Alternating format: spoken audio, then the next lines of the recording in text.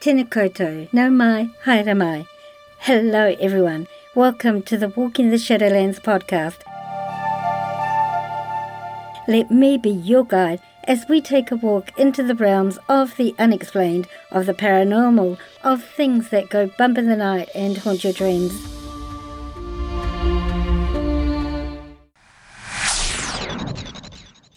Your hosts? I'm Marianne. Thanks so much for joining me today, tonight, whatever time it is, wherever you're living in this beautiful world of ours. Sit back, relax. Let me be your guide as we walk into the Shadowlands together and see what awaits us there.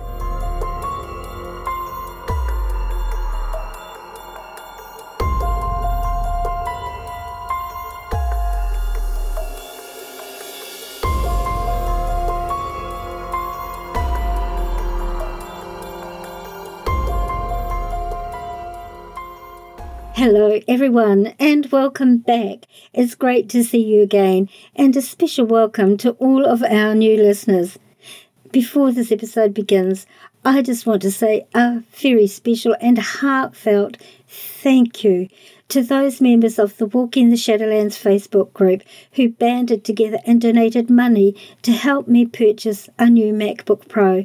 My iMac, which was over a decade old, was dying on me, and in fact all of the interviews in this season, with the exception of our next episode, were all recorded on my iMac, so the sound quality, apart from the intro and exit, which I record separately as I edit the episodes, is not as great as it could be, as the machine was making noises and just not working so well.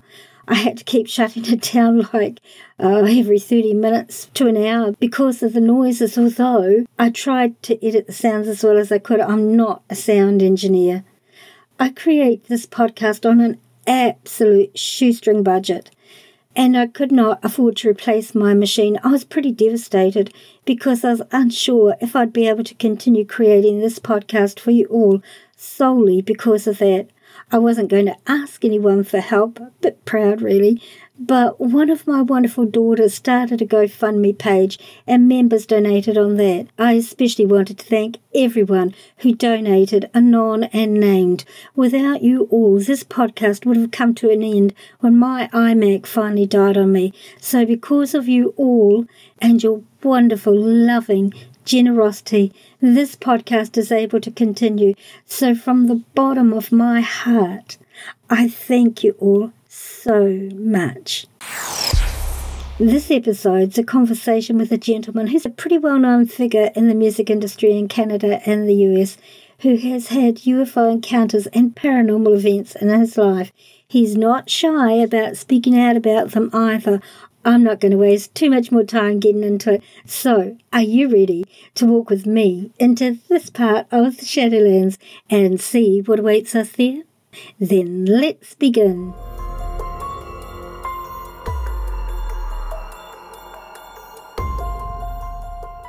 My guest, Ed Roman, is an award-winning singer, songwriter, performer and multi-instrumentalist from Shelburne, Ontario, Canada. Blurring the lines between pop, rock, folk and country music genres, Ed's uniquely crafted songs have received regular rotation on more than 100 terrestrial radio stations across North America and more than 600 stations worldwide. Ed is a 2014 Artists Music Guild Award nominee and a 2014 and 2018 International Music and Entertainment Association Award winner, a two-time 2015 IMEA Award nominee and a 2015 and 2016 Josie Show Awards winner, an Academia Awards winner, and a two-time Indie Music Channel Award winner. Ed won a 2017 Radio Music Award for Best Americana Artist. He's a December 2018 Billboard Magazine Emerging Artist. The animated music video for the title track from his album Red Omen has been shown at numerous film festivals around the globe and is up for a number of awards. Ed is also a gentleman farmer, gardener, and a paranormal enthusiast. My guest, Ed Roman.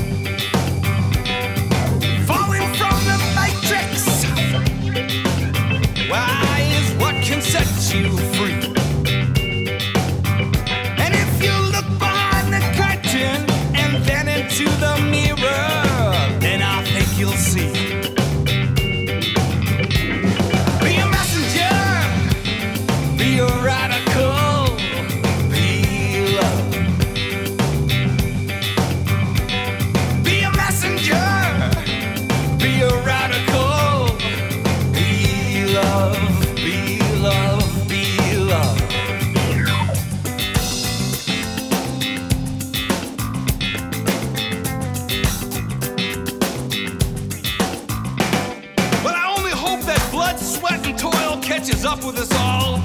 The scars that you get each day make you stronger somehow in some way. Look for your own truth in your heart when it's told. You know, it may seem like a coda, but I learned it from my Baba.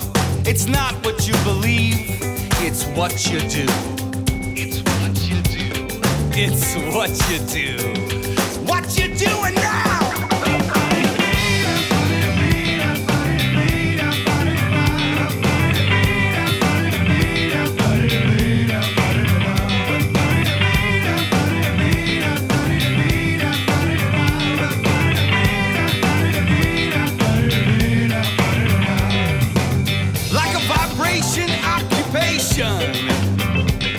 In a fraction of an inch,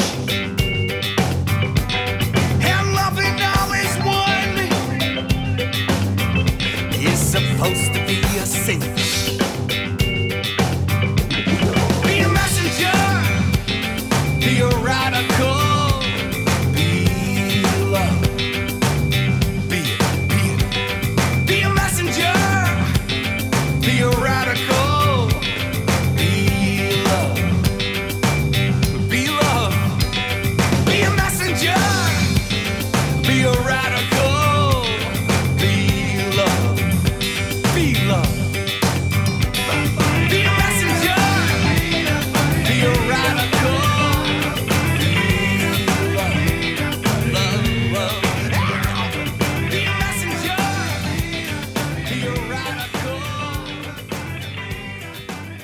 Thank you so much for joining us today. I'm really interested in hearing your thoughts, and just listened to your song, I Am Love, which I really like. And I've listened to a few of your other songs as well, and I really like your beat.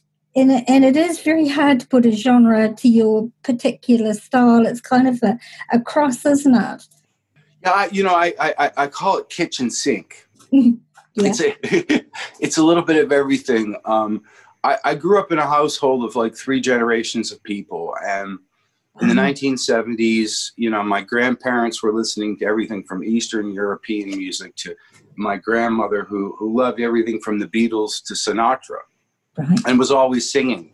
My brothers and sisters, who are 8 and 10 years older than I was, were listening to rock and roll and hard rock and country and pop music of all kinds. My mom and dad were sort of, coming from the 1950s, a lot of jazz. My mom saw Buddy Rich when she was very young, in a small club in Toronto. And it just seemed like there was no boundary to it, so long as people were experiencing it in some way and it made them feel something. Yeah.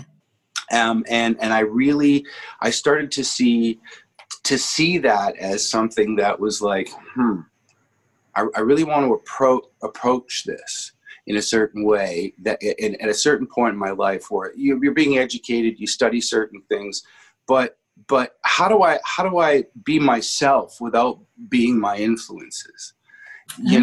Kitchen sink is the best way to put into that regard, because I love jazz music, I love funk, I love rock, I love R&B, I love country, I love spoken word. I mean, classical music. I played in a concert band for a number of years. Wow. Reggae, I played in an African band, like jazz ensembles, stage bands. I always learned something in the process, and it always pushed me to learn in a completely different way. And sometimes, through mistake, which is usually the best teacher of all, because you start to look at things in a different way. So I try not to put too much thought and measure or scale on what I do. I think of, Keith Richards, sometimes I've heard talk about this, or Tom Waits, the American singer-songwriter, where, a catalyst is one idea, but trying to force your way through it is not always the best thing. Mm-hmm. Listening to what the catalyst is saying is your job, to try to, summate what all that is in some kind of a way. So I if it comes out like a country number, okay. If it comes out like an R&B number or a funk tune, I'm good with it, because I'm learning. I'm always learning in that process. Right. Right, and actually that philosophy that you just mentioned, that actually applies to all facets of the life, really, doesn't it? Yeah, that's what's amazing. Beautifully said. As we get a little older, we start to, circumnavigate things about, the bigger picture in our own existence and how we tactically respond in those things. And for me, as a dyslexic, I struggled immensely academically as a young person and all through high school. So tactically, three-dimensionally, this is why I gravitated to this environment. And it makes sense to me because, just like you said, I now see it in so many other facets of what I do in my life and how I overcome a problem, how I enjoy something, how I present myself, my language, whatever it may be. So it's kind of amazing in that regard because you see it everywhere all of a sudden. Then you start to go, I feel more connected to myself that way. Right. Because I understand more about it. And you don't always sitting there thinking about the process, but you it's a feeling. Yeah, more absolutely. Than anything. Absolutely. And I tend to have this feeling that you're a person who goes by their feelings and their intuition a lot. I have to. I mean, I talk with my brother quite often about this because, we grew up on a farm and anybody, who spent any time farming, it can be a dangerous life. There's a lot of things that can kill you. There's things, everything from large animals to machinery to incredible heights to, all kind of circumstances. So there's this sort of heightened sense of perception that I notice that my family has in general because of that, and feeling almost precognitively about how things are occurring. Sometimes it becomes this, wait a minute, something's going to happen here.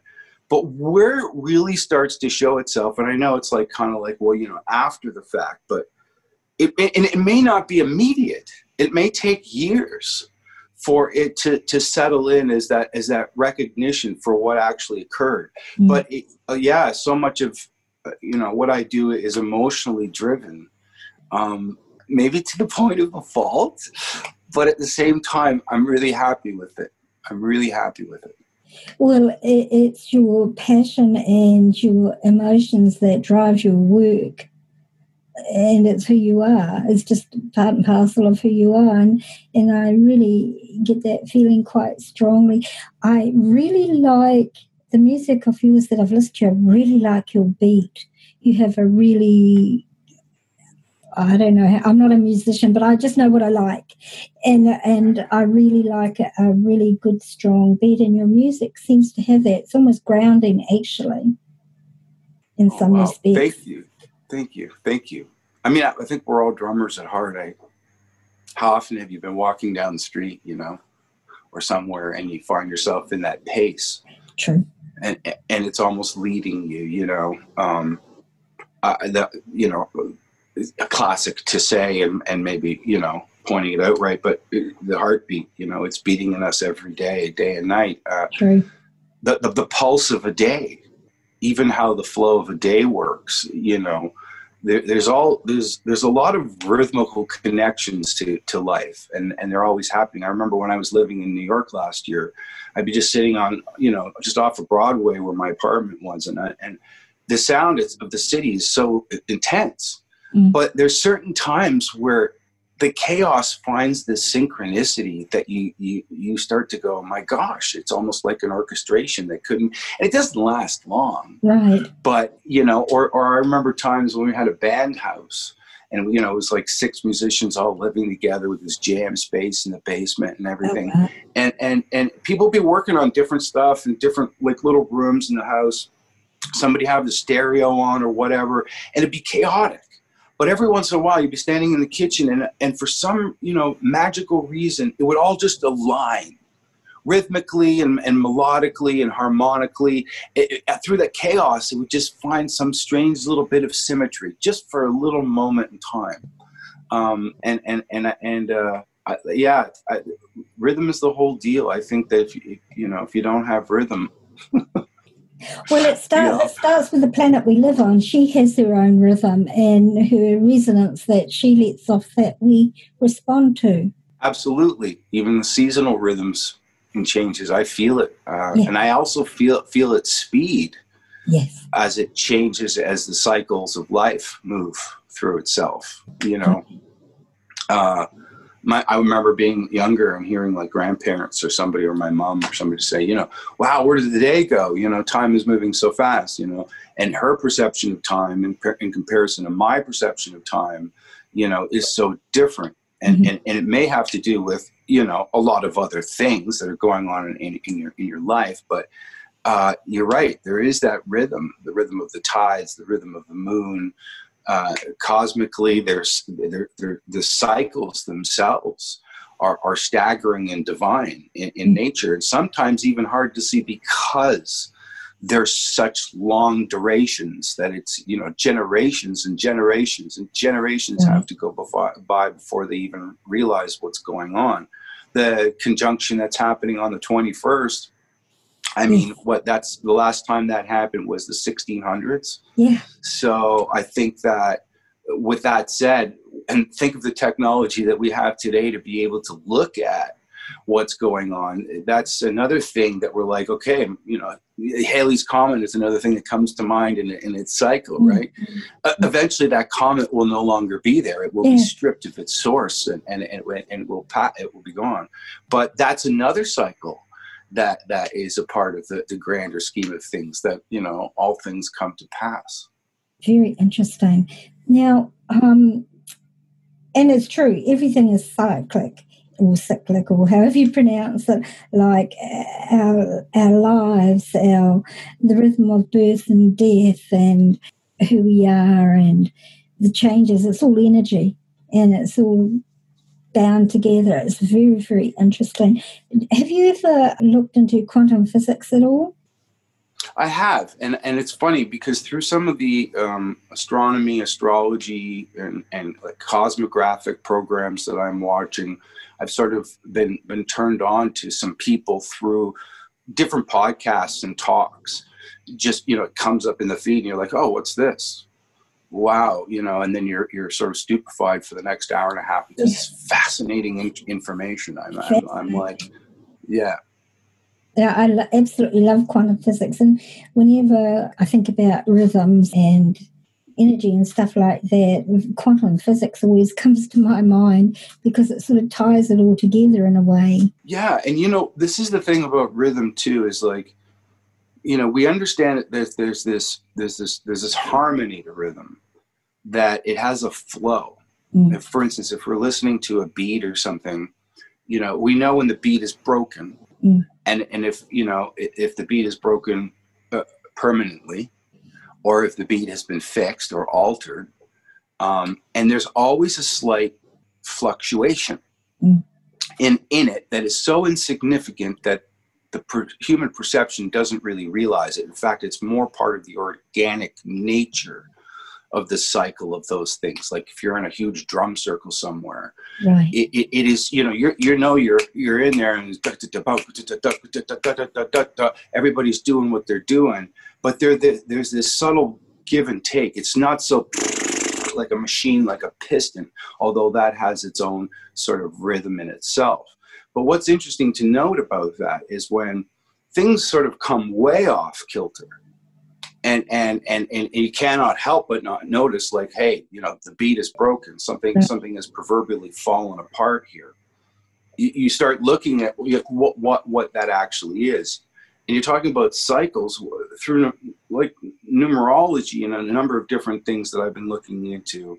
I've been fascinated by time counting, where time sits today, what we evaluate that time on, and where does it sit in the grand scheme of what the cosmos considers important. Right. In our own cyclical sort of movement of things in the cosmos and where we sit, it's fascinating to me as sort of like an amateur anthropologist to sort of go, there's so much mathematical correctness to ancient people's understanding of star movement, time, position, degree, everything that sort of, gives them an idea of where they sit and why they sit there. And I ask myself, like many other people, why is it that they spent so much time in those calculations trying to understand what those cycles were? Interesting to note through a lot of my sort of classes that I've been taking that, the concept of 9, I've never felt like a number, like divinity from a number before, but this is definitely one of those numbers that I just go, oh my gosh, it's like, it's everywhere. I'm staggered by its cycles and where it superimposes itself even into like astronomy. Mm-hmm. So with that said, if we look at our calendar, so ancient peoples, considered our calendar to actually be a 360-day calendar, and inside of like the gestation period of a human being, which is 9 months, you all of a sudden have something that comes along that says we are going to alter time. Right. And with the instating of standardized time, you then all of a sudden have a calendar shift that says we're going to begin in a different place at a different time based on a new calculation. Pagan people actually considered those 5 strange days inside of the system to be non-days. They were non-participatory. We shouldn't be doing anything inside of what those 5 days actually represent. But it's interesting to note that if you think about those 5 days now being so prevalent as part of our 365-day calendar, and you start doing the math on as to when, where, why, and how those things were changed, the calendar is so offset as to what truly the higher time in terms of cosmological time, what ancient people were extremely concerned with, by many, many years. Now, whether or not that's a good thing or not, what I'm getting at is that when you're in that drum circle and you feel the rhythm fall apart, right? It's the same thing inside of the calendar. There's times where I'm questioning certain things environmentally, certain things that are happening sociologically, in a bigger umbrella to everybody on the globe, and wondering if it has something more to do with the fact that, there are these offset things in the calendar that we know nothing about. So that's why we can't control them or understand them or overcome a lot of those kinds of things maybe that our ancient ancestral people had the ability to do, especially on a level that's far more, subliminal. Right. Because I also believe in the subliminal in nature. Subtle energy, I think, comes off of everything from a forest to an animal. Absolutely. So how we interact with it is no different than the way that cycle interacts with our solar system inside of the cosmos, inside of everything. And I'm a big believer in scaled invariance. So that feeling of projection can actually go through those processes. Ravi Shankar, once said that every note you play will vibrate forever. So make it last and make it right, make it real, make it truthful. And whatever we pump out into the ether through that cycle can be good or bad. So that's why I'm looking at it. I'm wondering what it all represents. Right. Even subatomically, how does it affect things subatomically? That's very interesting. I personally have had a lot to do with star people my entire life. And one of the things that they taught me is about energy and vibration and the power of energy and the power of vibration, which is really what you're talking about in a different terminology, but it's the same sort of thing. It's the energy that flows through everything. Yes. In fact, it's funny that you say that, because I was thinking about, what is that unit that was created by, his name is George, what's his last name again? Out in Utah. It's that dome. He was given like projections from people from the star. It's called like the Energytron or. Yeah.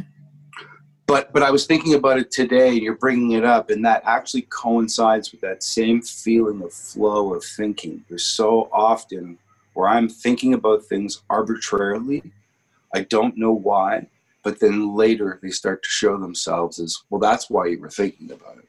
Oh, interesting. So serendipitous, perhaps? Yeah, but more, I think, connected to that flow that you're talking about. Correct. That is in everything. Some people, I think, can be so connected to it that they're, how do you do that? How did that happen? Is that a fluke?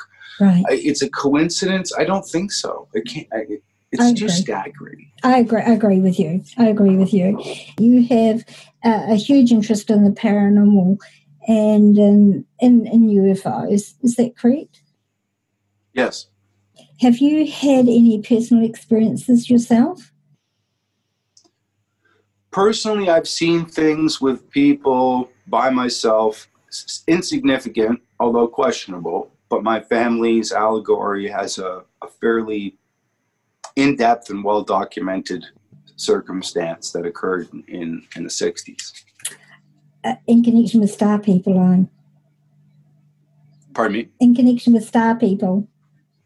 In connection with UFOs, yes. Yes, I got that feeling.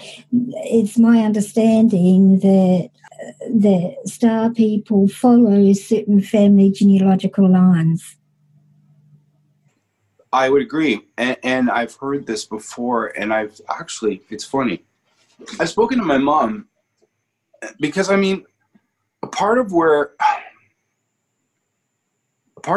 my fascination lies in this is the fact that, you know, as a young person, I mean, having my grandparents living with us, so it's 8 of us all in this little farmhouse, you know, dinner table talk was storytelling, or, you know, this happened, that happened, and the trials and tribulations of the day, obviously.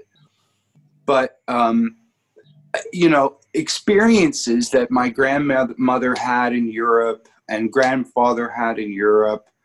My grandmother was a very staunch believer in the power of intent. She even was, I would call her, into Wicca. And could cast spells. You know, it was something she wholeheartedly believed in. At the same time, you know, my family seemed to have a lot of circumstances of strange phenomena that occurred and are still occurring today. Right. To answer your question about UFOs, yes, I think perhaps there's something in I don't know, the genetics of who we are. Am I being tracked? I don't know. But what I do know is that I have a heightened sense of perception when it comes to things. So much so that sometimes I'm aggravated by people's lack of perceptional and peripheral cognitive ability. Right. To the point that I get frustrated by it sometimes, right? And that sometimes another reason why actually, you know, I write music and play things, because it's so meditative and it sort of releases me from a lot of that stuff. But, you know, the experience my family had was a big part of like, well, no, this happened. This isn't like, you know, we're making this up just to pull you on the string. We're telling you this because it's part of what happened to us. Right. Are you able to? And I you know, I wasn't here, but, you know, 2 of my sisters, my brother, my grandparents, my mom, they were all involved in this thing that lasted for quite a while. So I cannot help but not think, well, why would they lie to me? You know, and then having affirmation and confirmation from reputable newspapers and an observatory and an airport all give you validation. Correct. Are you able to share what that experience was at all? Yeah, I mean, I'm not ever embarrassed to talk about it or ever ashamed or anything like that. People are like, whoa, you know, it has nothing, you know, it's something that was so strange that you know, you cannot help but not question it. Right. You know, and keep talking about it. Like, you know, so it was basically November. And it was 1968, and my mom was making dinner, and everybody was kind of hanging out in the house. And our farmhouse, the way that it was, you know, the big kitchen, small little living room, and then, you know, the upstairs bedrooms, and there's like an attic with another little bedroom, and then a basement. The basement was kind of finished with like TV down there, you know, and we could go hang out down there and play cards and cribbage and all sorts of stuff. So my mom, she all of a sudden she heard like the pipes rattling, like in the sink and things like that in the kitchen, and she thought, oh, something's wrong with the sump pump in the basement. So she goes down to the basement and slides this little door open where the pump is, and the pump isn't even running.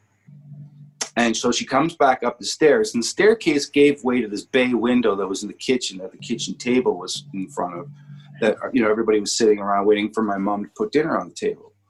And my mom describes this as she came up the stairs, she heard the windows vibrating, and the old windows with the jams, they play a little bit, right? And as she got up to the top of the staircase where the window was, it's the first thing you kind of see when you came to the top of the staircase. She thought an aircraft, the plane, was going to crash into the house. So she fell to the floor on her knees, and she said, "Everybody, look, get down," right? And everybody was like ducking and getting under the table. And so my mom looked up, and she said it was stationary. And she said, "Look out the window." So what everybody described was as such. It was a sort of like egg or oblong shaped orb. And on the lower third of this orb was a sort of vacillating grouping of lights that wasn't any particular organized color or shape, but it seemed to be very fluid in a band around the bottom of it. It was hard to look at because it was so bright, like almost if you were looking at a welder and they were using an arc welder or something, you should be looking away because it has really intense. So that's the perception, and that when they're looking away because it's so bright, they're realizing that in the evening, in the night, because it's November, this thing is so bright, but it's not casting any shadows. It's not casting any shadows of the trees or the little lamp post or anything that's in the yard. It's obviously it's self-contained light source of some kind that isn't even projecting light. It's just light, but it's in this ball-like orb shape. And this is all lasting about 15 to 25 seconds. Then my mom said they watched this thing move up over top of the barn very slowly. And then she said it was almost like a bouncing ball, very slowly in slow motion, that started moving to the southeast, which is towards the little town of Pickering and Oshawa, where I live here in Ontario. And almost like it was following the topography of the land or something like that. But the irony is that where part of the investigation comes in is because my dad, who was a public servant, was at a council meeting and had come home, and my mom was like freaking out, and everybody in the kitchen and everybody was, and he's like, "What's going on?" Right? And my mom was trying to tell him, and he's like, "Oh, you're crazy, da da da da da," like he didn't believe it. So the very next day, what does my mom have out but the local town papers, which also have reports from the local little airport that has Cessnas and things like that, tracking these unidentified flying objects, 6 of them in the area over the course of that evening. And as well, a report from the observatory, the David Dunlop Observatory, that was also affiliated with the University of Toronto, that wasn't too far from where we were. So my mom was like, "See, look, I told you, right?" And that's was all a part of it. And to this day, and my mom, she's 84, we keep talking about it. We're going to go down to the Toronto Reference Library because this has come up so often over so many years, to get on a film strip machine, to go back to start looking through the Rolodex of newspapers, to look for those clips and articles to have as part of like, well, here it is. This is what we told you. That's a good idea. Yeah. For family history. Yeah. So that's basically what it was. And I wasn't even a thought then, but nonetheless, it still rings true because everybody was, this happened. I saw it. Yes. No, this happened. Da, da, da, da. Yeah. No, Dad didn't believe us. Right. Da, da, da, Wow. And has your family, have you had any experiences since then? With aerial phenomenon, I would say that the things that I have seen are definitely not anything that I could classify as an aircraft, like a normal aircraft. They seem to be one night I was with my wife. We were watching the Big Dipper, and all of a sudden, one of the stars in the Dipper just it was like there was another light over top of it that wasn't moving, and then all of a sudden it started to move, Right. and it moved off to the northwest. And I was alarmed. I was coming home with my sister-in-law, and my dad and mom and brother were at a hospital. So we were moving from one barn and a farm property to another, and my sister-in-law was bringing me basically back Right. to my house. And when we had come in the driveway, I had noticed, again, to the northeast, it was a very bright, brilliant red ball.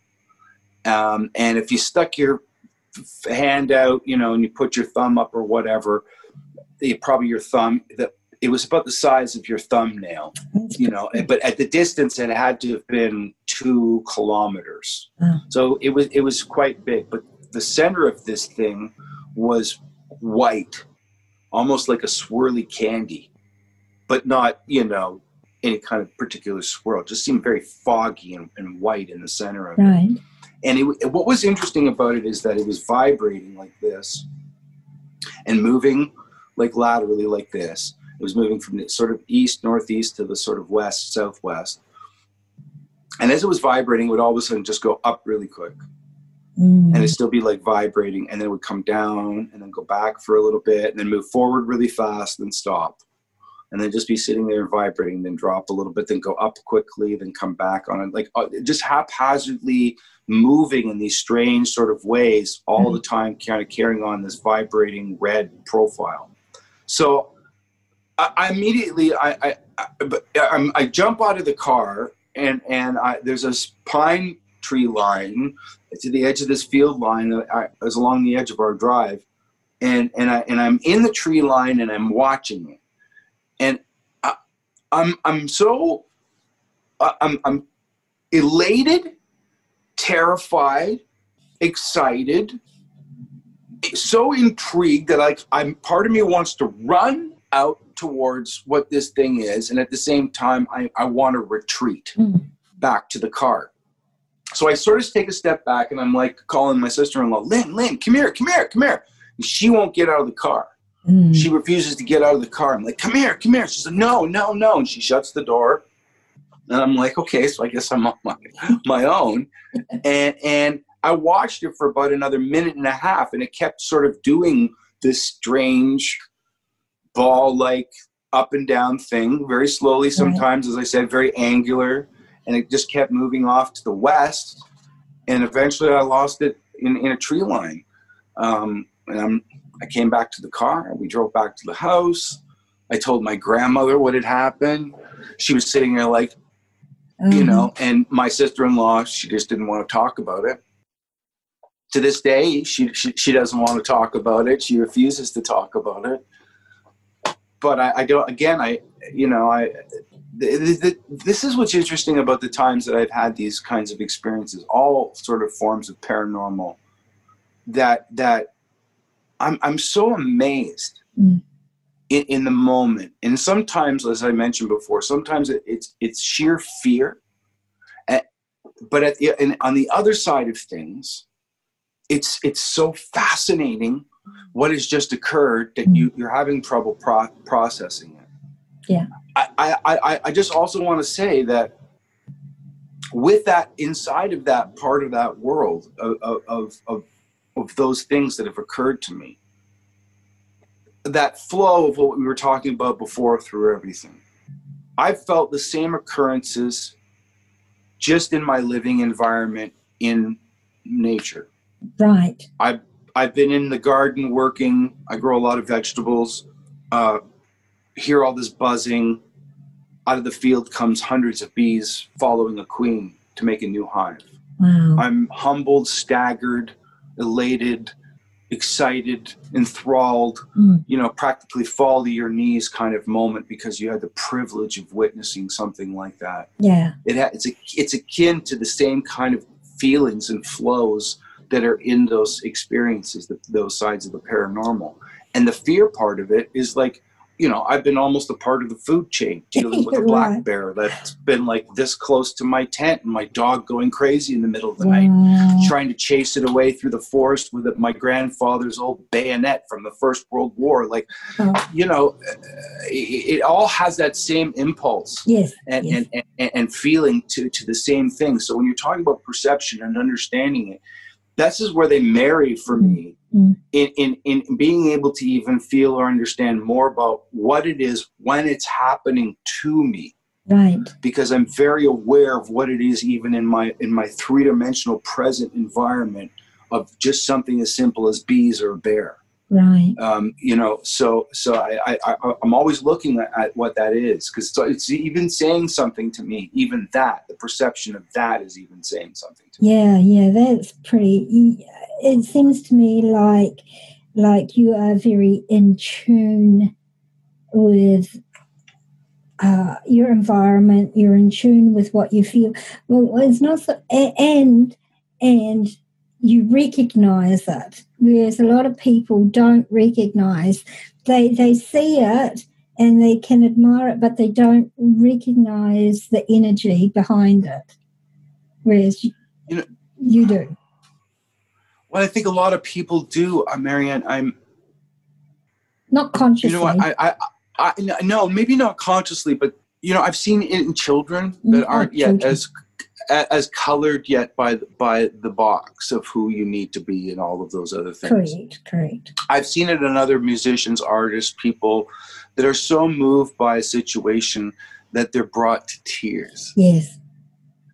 I'm not afraid to let that part of me flow through me, because in some of those moments I have been brought to tears. That humbling moment of the experience for me, as I said, a big part of the teaching aspect of it. To almost not want to be open to it seems like heresy to me in a way, right? Yeah. And like you say, people might not recognize it even though it's happening. They're just not, they haven't been open to it yet. Or they have that potential. Correct. Or they've been taught not to be open to it. Right. As so many of us are, unless we have families like your grandmother. Now I'm going back to your grandmother about the intent.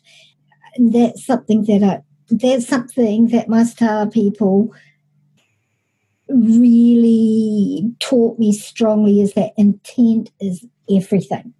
Absolutely everything. And that's something that I constantly say to members of my Facebook group. I talk about it all the time on the podcast. Intent is everything. It is. It's passion. It's I even saw it in my family's enthusiasm for growing food. Absolutely. We had a large farm and animals, 1,500 acres. We had immense vegetable gardens. At one point, my parents' vegetable garden was 2 acres. Wow. But people say, well, that's a lot of work. Everything that happened on all of that land was passion driven. Exactly. It's something that we wanted to do. Mm-hmm. And my mom always instilled into me, she always would say, look, Edward, I don't care what it is that you do, so long as you're happy and you're passionate about what it is. Even though, she sang in the choir and stuff, but my dad was tone deaf and whatever. She may not have completely understood what I was doing, but she knew I loved it. Yes. And that somehow through, just being there when I needed her, especially dealing with a learning disability. And I hate even calling it a disability, because I think dyslexia and a lot of those things that we call disadvantages can be actually gifts. True. I agree. That even if you're a shoe salesman to a brain surgeon, so long as you're passionate about it, you'll be happy. And your mum's advice is exactly what I have always said to my children. It doesn't matter what you do, as long as you love it, as long as you're passionate about it. It doesn't matter if you sell shoes or if you're, like you said, a brain surgeon. It doesn't matter. What matters is your energy and intent that you put into it. That's right. Yeah. You know, and that's the thing I think too with the framework of like who, what, where, and how we're supposed to behave today. There's so much iconography going on and ego-driven based things that people are always predicating. Well, I'll never be as good as so-and-so because Right. image, you know, it's so driven that way sometimes. But like, you know, I'm always trying to point that I know artists that are backhoe drivers. Right. That are kindergarten teachers, that are dentists. Mm-hmm. They all have that sense of passion and artistry in them because it drives them. Right, absolutely. And I can relate to that. I can absolutely relate to that. And I can see how your experiences have molded you and created the way your life has gone. And I can see, even if I couldn't see, I can feel your passion. Your energy just absolutely shines. But I have to say, and it's so as soon as I could look in your eyes, I thought, I know you. You're a kindred soul, you know? There's like a soul-to-soul connection with people when they're on a certain path. You know what? I absolutely believe that. And it's funny. I've been like reaching out to different people that I know in the medium world, right? That I really respect their abilities and things like that. And it's funny, you know, the conversations that we've had. I can understand why Spirit would be really interested in wanting to connect with them, to communicate with somebody else, because they are like that, and no different in the physical. That those people are, you know, hard not to want to talk to. Yeah, they give off a certain energy and a light. Absolutely. And at the same time, it's also you know, important to remember that, you know, with that also comes a great amount of responsibility, and not only responsibility for the moment and everything else, but even for yourself, respect for yourself, to be able to say, you know, I need to shut down for a while as who and what I am and what I do. It takes an incredible amount of my time and energy. Sometimes, you know, I make, you know, 4 hours a night doing what I'm doing between just a regular household lifestyle, what I'm doing with my own family, and at the same time being me, Ed Roman, and not just being that personality, but being creative, going, you know, to a place where I don't feel like there's, you know, there's no contravity there. I don't want to feel like I'm working because I have to work. Right. I'm working because I want to. And in those moments, I need to find those spaces to remember I need to shut off sometimes, because I feel drained. I get really drained. And that's why I guess I was talking to my medium friends about it, because, you know, remember, shut the phone off, shut the internet off, give yourself 8 hours or 10 hours, and don't be worried about who's going to judge you for taking those 8 or 10 hours off, because you'll fizzle out. Yeah. I'm actually medium too. And there you go. You know what I'm getting at. I know exactly what you're saying. And so, of course, you know about grounding. You know about yes. So I always say to people, it's particularly women, but actually anybody creative, is that you need to take care of yourself. You can't give to people from an empty cup. So you have to refill your cup. Take the time out for yourself, ground yourself, do what brings you joy, what inspires your passion, and then you have so much more to give to people. Absolutely. And you know what? That was the hardest thing, was not feeling the guilt of it, because I like giving. I like being there in that moment.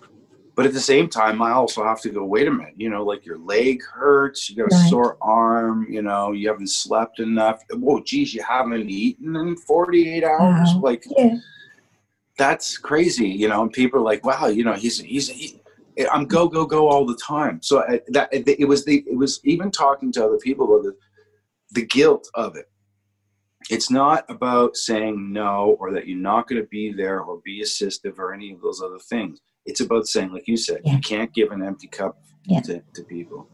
So I find cooking, food, like right now it's the middle of winter and there's snow on the ground, but I literally have a tent of tomatoes and an avocado plant growing in a fig tree and peppers, because I have to do it. That's part of what I've realized. I need to connect with continually every day. I totally understand that. I totally get that. That's your grounding. And that keeps you, and that keeps you connected in the here and now. And, you know, the more grounded you are, the more spiritual you can be, because it's all about balance. Yeah, you know, and what I've also realized too is, because it's crazy, because I'm also so and thinking at alarming speeds sometimes. And with that said, my activity then reflects that it's hard for then sometimes for me in that process to connect with spirit unless I've become extremely physical.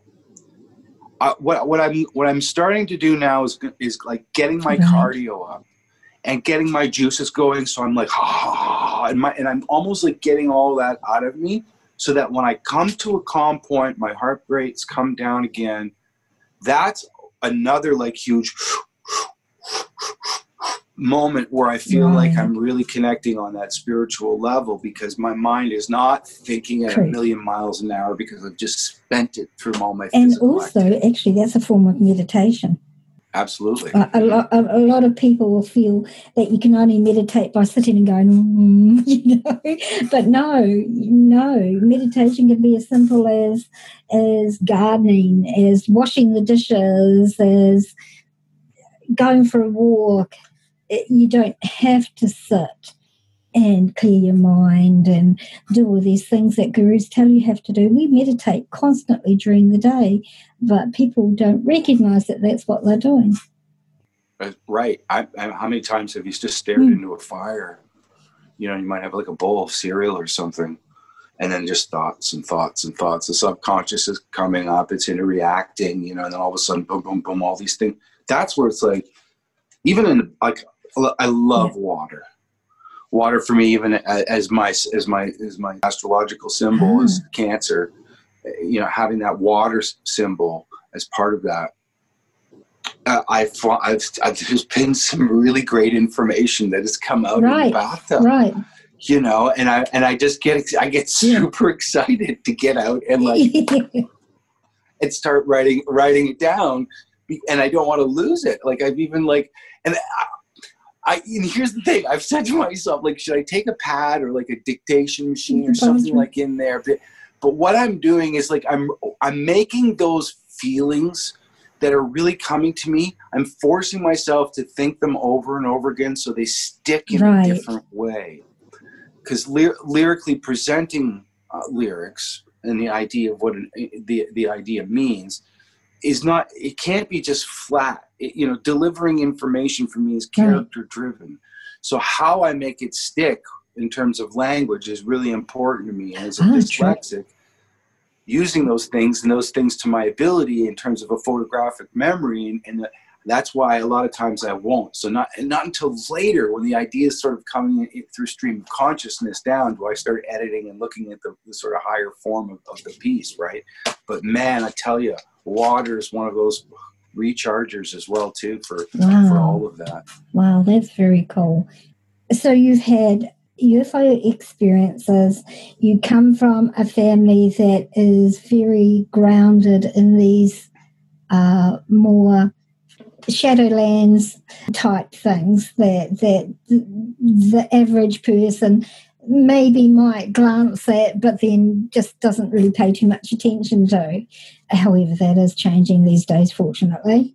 More people are acknowledging the different realities that exist around us other than the one we're currently knowing of. Well, that, you know, and that's it. I think that the recognition of it, even for yourself, this is what a friend of mine had said to me, like, who cares sometimes what other people think about your experience? Like, they're just playing the devil's advocate in that sense, because it means something to you. And with that said, even the experiences in my own family, they've all been the forger of that very energy that makes you feel that connectiveness. Correct. Maybe that's how it relates to people being drawn to us, because we have that sense Yes. of affirmation. My grandmother, you know, what an amazing woman. She spoke 8 different languages. She could tune a car. Wow. She could do the timing on an engine with a screwdriver. You know, she raised 3 kids, moved from a different country, immigrated during some of the worst times in the Depression, learned to speak the language, you know, scrubbed floors for $1 a day for Mr. Heinzman, who was a piano from the Heinzman Piano Company. You know, this, like, a charmed woman, but charmed because of her experiences that she recognized and realized. Now, my grandmother's brother, his name was Erzy, which is sort of an old Slavonic name. It's like Early today, almost like, right? Or early. He was born with all of his hair and teeth. And at the age of 1 was already speaking. And he was considered the either divine child in the village or the child that was like cursed. Because he was so brilliant at such a young age and could communicate with adults and young children alike, people saw it as it's a phenomenon, right? And he, from the time that he could speak, would say, here's what's going to happen. At the age of 11, I'm going to die. I'm going to go over to that apple tree over there. There's a little bench. I'm going to lie down there in a suit that you buy for me. You haven't bought it yet, but I'm going to put it on, and I'm going to go down there, and I'm going to die when I'm 11. And he would even go get the kids from the village and practice his own funeral. Like, that's dark, dark stuff. This is what I remember my grandmother telling me. Well, lo and behold, what happened at the age of 11 is that Erzy went to that apple tree, laid down on that little bench, and expired. So all of that has this gravity for me. And my grandmother telling that story is one thing. Thinking that I had a person in my family that predicated their own death, you know, it becoming this form of, like, as I said, arsenal allegory, or however you want to frame it, is the very fuel that kept my mind open about the possibility of, again, another one of those things. So, you know, I remember as a young kid, you know, doing different things and whatever, and people would say, hey, Ed, come on over here, tell your story about blah, blah, blah, blah. It was almost my rite of passage in the weirdest of ways, because I had so many issues as a dyslexic kid and self-esteem issues that were driven by poor teachers and a system at the time that really just didn't understand it in the 1970s. Yeah. Like music, my connectiveness to my paranormal environment was another one of those things that, like I said, was a rite of passage. It allowed me to communicate in a different way. And maybe in some ways, without knowing it, opened up a lot of my friends to the idea that possibility could exist. Absolutely. I've got to say, before we go any further, that when you were talking about your uncle, about him, your grandmother's brother, about him lying on the bed. Brother, yeah. I just had this deja vu moment. It just like hit me, and I thought, oh my God, I've heard this before. I've seen this before. Yeah, I just had this deja vu. I wrote it down on my pad. It just like shocked me, because it's not often I get deja vu. I mean, I get a lot of other things, but I absolutely recalled that clearly, the telling of the kid lying on the bench. There you go. Well, I saw you take off your glasses, so it must have been part of, like, the whole, you were going through it. I thought, did I say something wrong? Because I think you're about to... No. That was quite profound for me, actually. It was quite profound for me. Wow. Well, and maybe, you know, you were there at a different point in time, or through the ether of re-explaining it. It all makes sense as a part of the road. Well, you know... sorry to interrupt. One of the things that I've been taught my entire life by my star people is that time does not exist outside of this reality as we know it. Time is not linear. time does not exist. So, it's very possible that I did see that. You're absolutely right. And even what you're getting at with that whole idea of dimensional physics and this concept behind the construct, that like inside of that, the idea of time not existing, that it's not something that's, linear in any way, shape, or form, that is a big part of probably why deja vu or other things, like even cognitive abilities to be able to understand, wait a minute, there's danger around the corner. How does a young child tap into the energy of the system to lift a vehicle off of their wounded parent? All of these things that erase the idea that physics says, well, no, that can't be done. It's a 3-year-old child shouldn't be able to lift the front end of a vehicle, right? But again, it is, I've had those too, even in writing, where I'm getting, even now thinking about the experiences where literally shivers are coming, I get this it feels like a blue jet of energy that's coming out of the top of my head, where I can, everything starts to unfold in this kind of way of like you're like, of course, how, you get slapped across the cosmic face in the weirdest of ways, and you get so excited that, you're almost bursting with ideas and energy and that's what's so exciting about it, is that you are realizing that it's occurring, and that you want it to keep happening, It's Very a beautiful thing. I did a podcast episode in my first season. Our conversation isn't part of my 6th season. And that podcast still remains to this day one of my most listened to episodes. It's called A Glitch in the Matrix, a Holographic Reality. And that's when I go into quantum physics. And I did about 60 hours research for the show. It's like writing a thesis, because I wanted to get the information correct for people. And plus it was teaching me.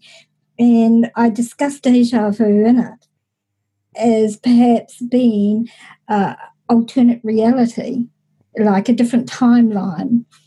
There's so many theories going. It's so interesting. There's just so much out there. There's just so much to learn that sometimes. I know. I want to know so much. You feel like a sponge sometimes. Well, I have to ask you now a question. So, did your paranormal experiences lead you into physics, or the opposite way? My paranormal experiences led me into physics, yeah. Mm-hmm. Isn't that interesting? Because same with myself included, all of those things led me more into those more, what you would say, founded in an idea that you can like mathematically write down and say yes, no. And this is where I've asked myself then, when you're like, we're talking about people being turned on to what that is, or in their own experiences, doesn't have to be the same, obviously, and that would be heresy anyway. But how is it that you do then turn them on to understanding it in that way? Because it's me questioning it that has guided me through it. And even in times where I was doing some classes, some music therapy classes, and I'd be talking about different things that were going on with my students, and I'd be trying to talk about, different dimensional sort of comprehension, and trying to just describe, like, okay, well, if this is a wire, and there's an ant that's crawling along the wire, right, and this wire is at a distance, like on a telephone pole, right? To me, my perception is, well, I see the wire. I see the 2 telephone poles and this black line through the horizon that I see moving across my visual spectrum. The ant that's on that wire sees this big, dark, black thing that it's crawling on, with maybe green, in my case, white, because it's winter. There's probably no ants there anyway. And maybe blue and green. And they have no perception of what that is, other than it's maybe blue and green, if they can even see those colors and spectrums. I'm not an entomologist, so I don't know. But anyway, he can't even see me looking at him, because he's on the wire and I'm at a distance. I'm nothing to him, but I'm in the exact same dimensional space as that ant. We cannot perceive one another at that moment in time. And even like, so dimensional physics is saying there's the possibility of these 11 different sort of drawers of things that can potentially even cross-reference themselves that are happening right now that you cannot interact with in the physical. Like, I'm going to go touch that strange orb gas-like shape on Venus right now. I can't do it because I don't know. But I know enough to understand that the potential of it exists because of what I know about the ant wire in me.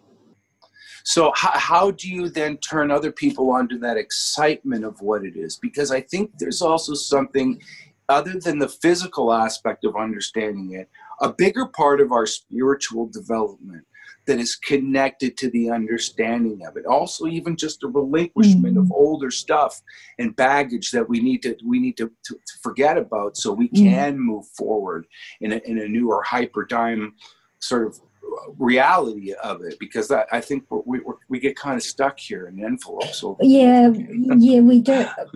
You bring up some really interesting points. One of the things that how my star people explained a bit of that to me is like this, like an onion skin. Okay, this is what they did for me. I saw myself sitting on this bench talking to this star person, and I said to him, why didn't you tell me this before? This is where my memory kicks in. Why didn't you tell me this before? And he said, well, because before you weren't ready for it, now you are. And then at that instance, he put these pictures into my mind, and in my mind's eye I saw this giant hand come down out of the sky and pick up the two of us like we were a piece of dust, put us in his pocket, and then that vision expanded to another vision and another vision on top of that. And what he was showing me was that the realities that you were talking about, the 11 realities, are like an onion skin. We're in the core, and each reality is another layer of the onion skin. Absolutely, yeah, and the core can't always get to the skin, and the skin always can't get to the core, but they exist in the whole spectrum of the onion itself, right? Correct. Except sometimes. Then the next question I ask myself is that, like, are we supposed to know? Is there something to the living experience that feeds into the bigger part of the onion? That maybe, if we did know too much, the onion wouldn't even be there. Whoa, that's kind of really mind expanding, isn't it? You can really go into these subjects so deeply, and they make you question everything. But going back to talking about how do you get people interested, well, you get them to start questioning. I always say to people, you don't have to believe a single thing I say. Question it. You should always question everything I tell you. See how it feels in your soul. See how it sits with you. How does it resonate with you? If it feels good, if it feels positive, if it raises questions that you can find answers for, then go and search them out. If it doesn't resonate with you, if it doesn't fit with you, then discard it. You've lost nothing but a few minutes of your time. Right. Well, yeah, and I think in how does it fit into the consequence of your life? Like, well, I mean, I people like, I like a funny film. I like classic films. I like good direction. I like good character-driven, plots and things that are, But I've never been a real fan of, like blow everything up all the time and da da da. I mean, if it needs to be there, okay. But if the entire film is about that, or just always boom boom boom boom boom boom boom boom boom boom change reality da da da da. What I've come to understand about being a cognitive sentient human being in the 21st century is that there's an alarming amount of information that can actually defocus you on trying to figure out what this information means to you and how does it fit in the bigger part of your life. I live a pretty simple life. I mean, and I always kind of have. We have, live in an old farmhouse now. I lived in an old farmhouse when I was a kid. We've always grown food. I still grow food today. I want to get some animals, more animals at some point in my life. It's always something that I can do with my hands. If I can't do it, okay, then I'll figure out how to get around it. But how the information in all of this stuff keeps wanting me to look is because when we started talking at the beginning of the show, I'm always finding it fitting into this parts of my living environment in a way where I go, okay, well, this is why I want to keep searching. So somebody that is continually inundated with stuff that at the end of the day maybe doesn't mean much, how do they practically utilize the gifts of the ether to their advantage in some way when their tools aren't even there? Because I'm staggered. Like, I'm kind of going to go off here, but some television that I've seen, and I hate even, calling it vision, is awful. It's terrible. It's just junk. And there's so much ego-driven based stuff, just like in commercialism. And people aren't even really being themselves. We're talking about where we are sit today in the 2020, and people wearing masks. Before that, many people wore masks, just different kinds of masks that really didn't allow them to really be who they need to be. Because I think that's a scary thing for some people. I've kind of learned through my disability that making a lot of mistakes, being criticized for it, being in the music industry is not an easy cup of tea and a slice of cake. It's a very difficult environment. Like many years ago, it's like my dad going, I don't want you to struggle and dad. But it's through that struggle that I've learned more. Through that, if you don't have that personal struggle to be fearful enough to look at yourself and go, I'm not happy with who I am. You have to, and instead of placating with something material and going, I'm happy now, just for like a little while, they're used clothing stores and used places full of things that people, wish that they got because it was going to make them feel better. And now it's just collecting dust somewhere. What I can create with my hands every day, what I can do to make that bit of change, even if it's cleaning my toilet. I know it sounds crazy, but there's no shame. There's no shame in it. Like, you think of Buddhists, the temples that they keep and stuff like that, other than what they go through meditation and prayer and everything, they spend a good deal of the part of the moment in every day cleaning temple. And a big part of that is cathartic for me too, because it's also connecting me to thinking about all of that other stuff in a completely different way that isn't lodged in all this other stuff. So I worry for people today because sometimes the amount of information is so intense and staggering, it erases your ability to and how do you sift through it?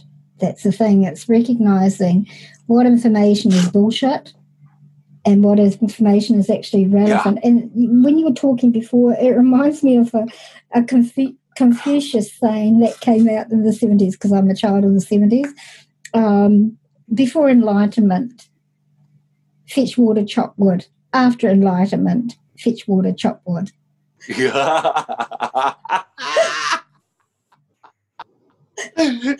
I mean, wait. I gotta write this down. That's so Mr. Miyagi too. It's like wax on, wax off, paint the fence. He's still doing it right. Chop wood. Oh, that's brilliant. That's great. Before and after. That's amazing. That's gonna end up in some lyrical content somewhere. Oh, I'd love to hear it. You have to send me it when you do it. It'll be subliminal, but it'll be there. So, oh gosh. I have to get my thoughts together. I just got completely sidetracked. That's great. Fetch water, chop wood. Before and after. Before Enlightenment, fetch water, chop wood. After Enlightenment, fetch water, chop wood. A lot of people, when they first start to awaken on a spiritual level, think that everything's going to be light and love and positive, and they forget that they still have to live in this day-to-day reality. And I think that's what that saying is. It actually took me until I was like in my, a few years ago before I actually understood what that was about. You know, like you can be as spiritual as you want to be, as you need to be, as you should be, but you still have to do the physical day-to-day things. Absolutely. I think the woo, you know, enlightenment, you know, that's the Hollywood version of what it is, right? But correct. When I'm really connected to I feel good. Yeah. Even though that the fire may be great or some new hurdle is in front of us. Yeah. I still somehow feel like it's not that I don't care. It's that I just feel like I can get through this. And it's funny, when I used to listen to my grandparents talk about, you know, stuff that happened in the old country with the war and leaving and immigrating and family members being killed. Right. You know, my grandfather was shot a couple of times, escaped from prisoner of war camps. It coming to a different country, dealing like my uncle had polio, my mom had TB, like just crazy stuff that they I always remember being happy.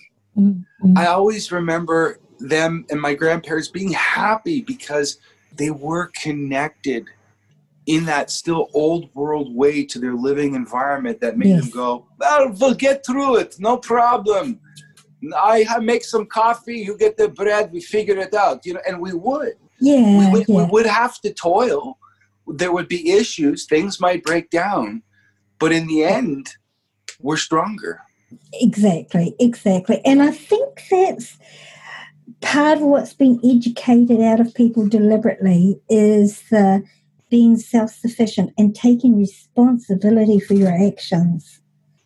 People these days, I had an experience just a few nights ago and the Spirit came to me and he was showing me these things and he says, do you know why I'm showing you these things? He was showing me things from my life, experiences that I had. And he said, do you know why I'm showing you these things? And I said, yes. Oh, he said, do you know what all these experiences were about? And I said, yes.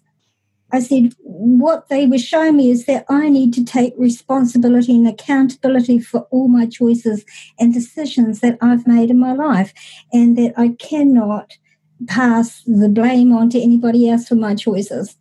And today, we live in a culture where people don't take responsibility for their choices so much. They blame the government, they blame the weather, they blame tool that broke. But they don't look at the decisions that they made that led up to that. Absolutely. Even like, you know, you just hit like a button there because I'm very socio-politically minded, but at the same time, the government, people got. I've been the proverbial, you know, armchair politician, and I don't like using that word because my dad was a public servant. Right. He was a devout public servant to the point that he was the mayor of our township for over 30 years. He was police commissioner for 14 years. He was the chairman of our region for 6, and he was the first ever coalition candidate in the history of Canadian federal politics. And he ran as an independent for our region and won. Oh, wow. But he hated the word politics, but he always would say the country will survive despite the politicians. Mm. If you want this country to be, you know, what it is, you have to do it. You can't sit there and complain about it. And the change has to come from the populace. And educating a populace can be sometimes the hardest thing to do, especially when it comes to the multifacets and aspects of what government represents today. It doesn't actually have to be that complex, but we've made it that way. Mm-hmm. So with that said, you can only blame yourself for saying, well, so-and-so got in this year, the Tories, such and such. Well, did you vote? No. Well, then how can you complain? You know, like even my dad would say, even if you hate any of the, you know, the leaders that are running for you, the party, spoil your ballot, son. That's your choice to be able to say, I don't agree with this. If you don't spoil your ballot, you're you're not worth the vote. You have no right to say anything about it. Right. And the same thing with the consequences of our actions. Sometimes we don't realize that, we're more greatly responsible for it than we'd like to blame somebody else for. Exactly. And that, when you were speaking, it brought a saying up to my mind that you've probably heard before, and that's be the change you want to see in the world. Yeah.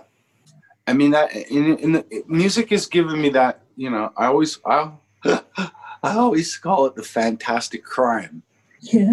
Even in the song Red Omen, I refer to it that people are like, why do you call it a crime? Like, and in the cartoon, I'm almost in a courtroom talking to the judge about it, because it has that feeling to it that I have that ability to vent, to release information in a certain way that maybe most people don't get a chance to do, and have poetic license and philosophy inside of it that is, like posting a grouping of 99 theses on the front door of a cathedral. Right. The people that motivated me in the past as writers had that gravity in the things that they were talking about. When Lenin, we're coming up to the seasonal change here, war is over. Right. It's over if you want the change to happen, but if you want to keep buying into the idea of what all this is, well, you're feeding into it. Yeah. It's over if you want it to be, right? Yeah. Those are incredibly huge statements in an extremely violent culture. By one person. Many people were talking about peace and love and everything like that, but what does he do? He turned big billboards all over the world. A song.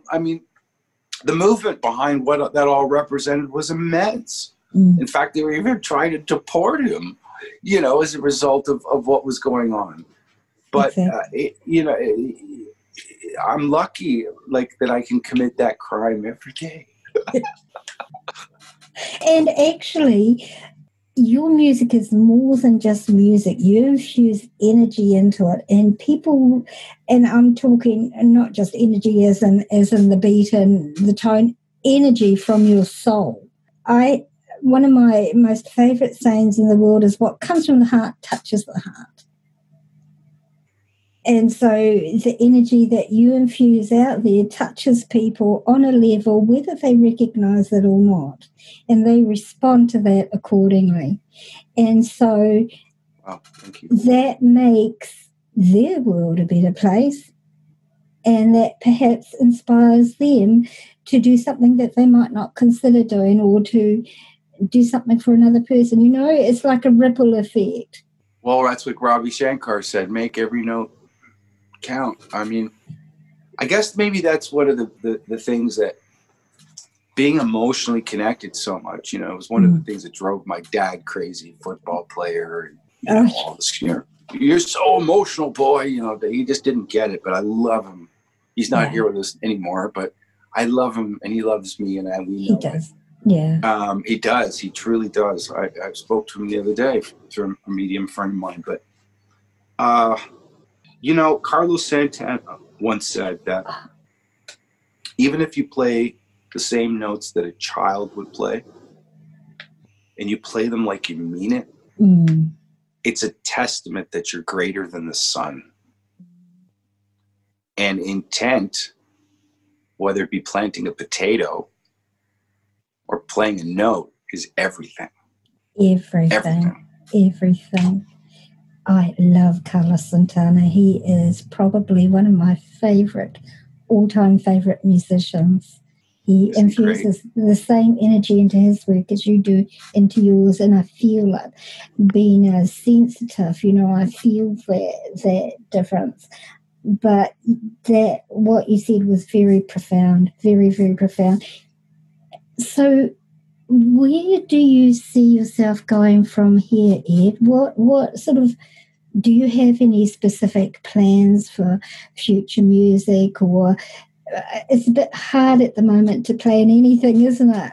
Because the world situation is so volatile and uncertain. You know what? Thanks for asking. And you've said some really beautiful things to me, and I can't thank you enough, because those are my paychecks, my emotional paychecks and my spiritual paychecks, knowing that I'm connecting with people. The other stuff is all material. But for me, I embarked on this writing project called A Recipe for Perpetual Spring. And I've become fascinated. If you're not aware of anything that's going on Oak Island, here just off the coast of Canada, right? Like some of the things like that are rewriting history in terms of like, people coming to North America. And I'm not surprised, because this isn't the first time I've kind of heard this in my sort of study of history in the past. But I'm fascinated by what Bacon had written in the Silva Solarum, which he's talking about, digging this pit on the edge of a shore. He comes from this certain spot I think it's off of Orkney. No, it's not off of Orkney again. It's maybe off where the cliffs of Dover are, where for many years, British people were mining tin. And they were utilizing the shorelines to dig in on these sort of channels to go into the tin deposits to extract. And it was an elaborate way of mining, but through the toil and tribulation of the process, really learned a lot about fluid dynamics, mathematics, so many things that made it possible for them to be able to do what they were doing. And Bacon had written this statement in the Silva Solarum about creating perpetual spring. And through this sort of poem about building this thing on the edge of this island, what he's really alluding to in the poetry is that bringing these sort of devout ideas and disciplines together, unifying them in some sort of like, we're going to the moon kind of way, everything from mathematics to rocket, so many disciplines that were brought together in order to create this incredible event that occurred. I see what's going on for me with this project as something that will never stop. I would like to say this is the complete album. Here it is, A Recipe for Perpetual Spring. But I just feel like with all of this happening, I just want to keep pumping out material and let it all fall where it may. But what I'm trying to push out there is about feeling, loving, thinking, trying to understand. Everything seems to have that with it. So I don't plan on stopping anytime soon. And I started thinking, giggling it to myself the other day, going like, this is the album that never ends. It's the longest record in history, the most amount of songs ever on one record. It's the Guinness Book of World Records, and and he's been continuing writing the same album for 30 years, just like, just being crazy about it all. But I thought, well, why the hell not? Just see what happens. So that's really like kind of my plan. I just got to keep doing what I'm doing. I'm lucky that I can still keep functioning and being creative in my studio and putting it out. I can't play live, which I'd like to do, but it's not going to stop me. No, it's not going to stop you. You do what you can do with the tools at your disposal at the time. Yeah. Must be really hard for you. In New Zealand, we're so geographically isolated that life's pretty much going on as normal here, and we forget that there's this huge storm raging around us. And particularly for people like yourself, musicians and the performing arts. So really, it must be very, very difficult for you not to be able to, or you've had to adapt and do it in other ways. Well, you know what? That's right. And that's, the conundrum sometimes can lead to a solution, I find. And I mean, music is always asked of technology, can we do this? And at the same time, musicians embrace new technologies when they come out. I think that the transition to, being more present online, doing things online, live streaming events, show and tell, process is everything, with anything that you're doing. So it's almost a natural, I think, already integration that was happening since the 2000s with how do we connect more? Even, the databases that are out there for platforms for musicians to do certain things have made it extremely easy to be able to communicate with people. In the past, I'm sending, you know, press kits with 8x10s and all this information, and you're calling people, you're waiting for callbacks and email. It's like you are digitally present as a thing on the internet, and you can communicate with people in New Zealand to San Francisco to, you know, everywhere. It's amazing that way. But you're right, it is hard. It's hard because not having the symbiotic relationship between an audience and what you do, and practicing your craft in that regard, a studio and performing, you know, capturing a moment is one thing, but we like to play live. We like to interact with our living environment. Exactly, and it's the energy exchange as well, isn't it? Yeah, the symbiotic. It's you know, and not only that, it's you know, I like the aspect of music that has that influence of storytelling, because I always find that when, you know, you're playing a show or something like that, after a set or something like that, you know, songs and the ideas and songs and the stories always are, you know, open to conversation. They always lead somewhere, and I like that part of presentation, you know, in a live scenario too, and you kind of get to be somebody different for a little while through the process of performing the song, because sometimes I'm very character driven. So it's extremely cathartic as well too. It's almost like, you know, like Neil Peart, the famous drummer, musician, lyricist that we lost more recently from the band Rush here from Canada, living on a lighted stage approaches the unreal. It does. It has that feel to what you're doing, right? So Ed, I've absolutely thoroughly enjoyed my conversation with you, and I kind of feel like we could keep talking for another few hours, but I'm aware of the time for you, and I'm really grateful for the time that you've given me today. I've just enjoyed this so much. Pleasure. A soul connection really is that's what it feels like to me.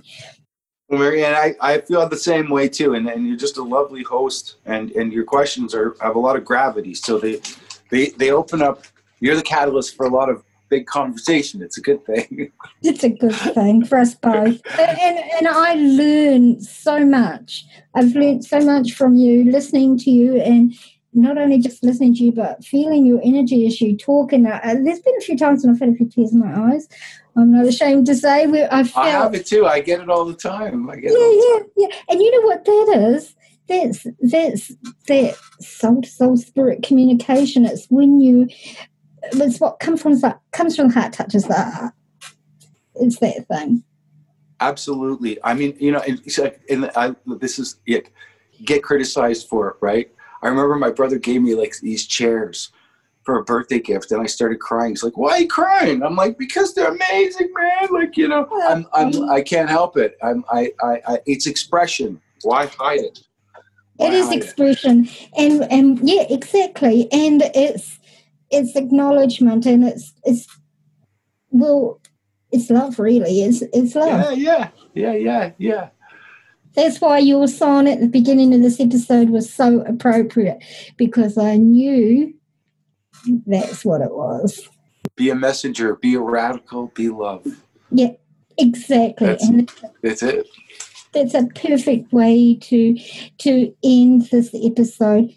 But before I do, would you like to share out your social media links, your website links, so my listeners can go and check you out? Absolutely. Thank you, Marianne. And I can't thank you enough for having me on the show. I love just talking with people and good conversation, but what was so nice, it's not scripted, and we just jam like you're having a good improv solo. So I love to laugh and giggle and cry with you and just talk about everything. So thank you so much for the opportunity. It means so much to me. It was an absolute pleasure for me. edroman.net is where you can find me. All my social networking buttons are there: Instagram, Facebook, Twitter, my YouTube channel. Special Ed Roman is where you'll find me everywhere, because I was a dyslexic. That was my nickname. So yeah, check out the latest video. It's out right now. You can get it on iTunes and Amazon. Latest 2 singles from A Recipe for Perpetual Spring are out there, so check it out. And yeah, I'm on SoundCloud, a lot of material on SoundCloud for free. But thanks again, and I really appreciate it. It was a lot of fun. Thank you, Ed.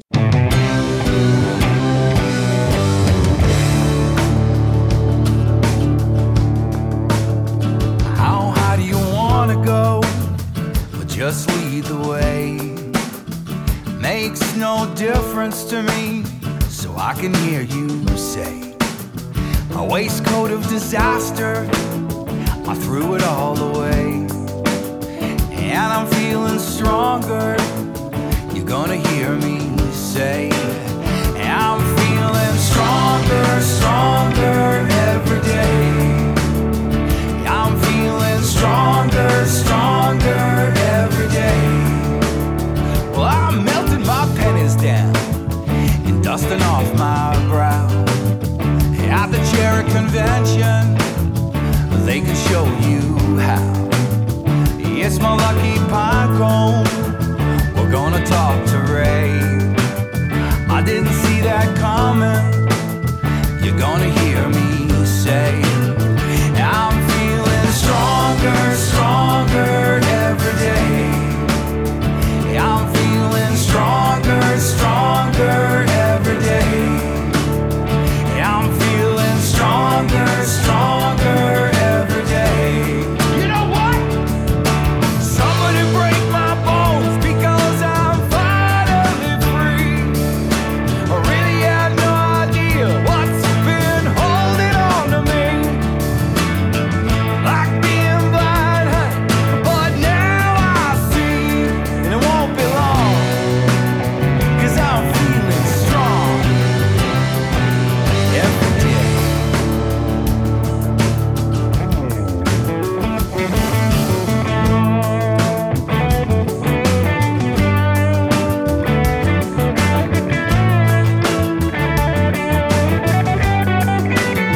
I like watching movies with experienced friends.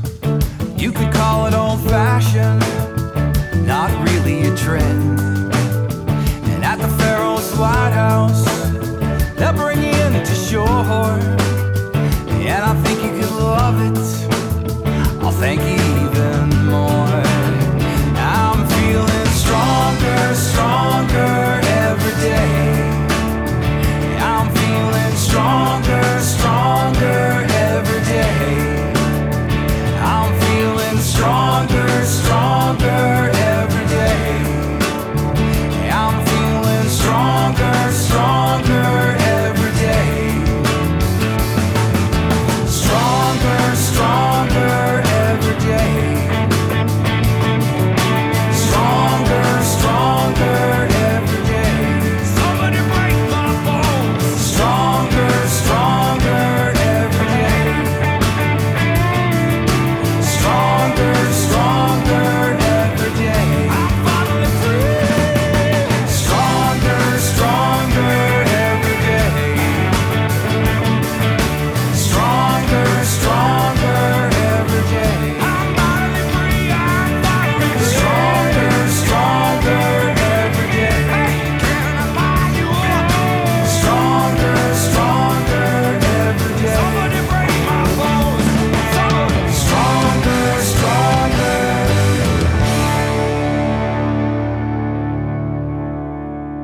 I'd like to thank Ed Roman for his time today and for the permission to use his music.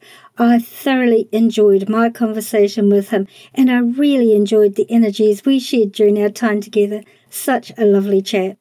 Today's bumper music is called Be Love, and our ending song is called Stronger. Both songs have lyrics that are so appropriate to where we find ourselves today, both written and performed by Ed and used with his explicit permission. I want to mention my patrons and thank them for their ongoing support of this podcast. If you want to become a patron of the show, then head over to patreon.com/MCC15 and sign up now. As a patron, you get access to a special members-only page on the podcast website, www.walkingtheshadowlands.com, from which you can download full transcripts of each episode. Also, you have access to some early interview bits that may not make the episodes and little extras as I have time to create and add them for you. You also get early access to the shows before everyone else gets to hear them. Also, you have my absolute gratitude and appreciation. So, what are you waiting for? Go to patreon.com/MCC15 and sign up now. The continued support of my patrons makes it possible for me to financially cover part of the cost of producing this show for you all. So thank you all so much. If you have any suggestions for topics you might like me to cover in upcoming episodes, then please don't hesitate to contact me. Or if any of you have any questions, suggestions, or any comments that you'd like to make, or experiences that you might like to share with myself or my audience, or if you feel you might be a good fit as a guest on my podcast, then just email me at shadowlands@yahoo.com or check out the Be a Guest page on the podcast website. Check out our Facebook page, Walking the Shadowlands, our Instagram feed of the same name, and our Twitter feed at Shadowlands10. Like and follow for hints on our upcoming episodes. If you enjoyed this episode, then please leave a positive rating and don't be shy to leave a written review on your chosen podcasting platform or on the podcast Facebook page, Walking the Shadowlands. And of course, so you don't miss out on any episode, make sure you subscribe on your favourite podcasting platform. This podcast is available on all free podcasting platforms. This podcast is available on all free podcasting platforms and iHeartRadio as well. Also, if you have Alexa, simply say these 4 words: open Walking the Shadowlands, and Alexa will play our latest episode for you. If you don't have a smartphone, then you can listen to the episodes from the podcast website, www.walkingtheshadowlands.com. For those hearing impaired, there's a full written transcript of each episode on the website, so you don't miss out at all. Tell your friends, tell your family, tell your workmates about our show. Encourage them to listen and to subscribe also. The more, the merrier.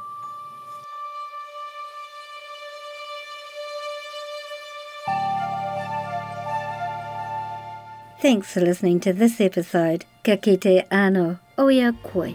I'll see you again.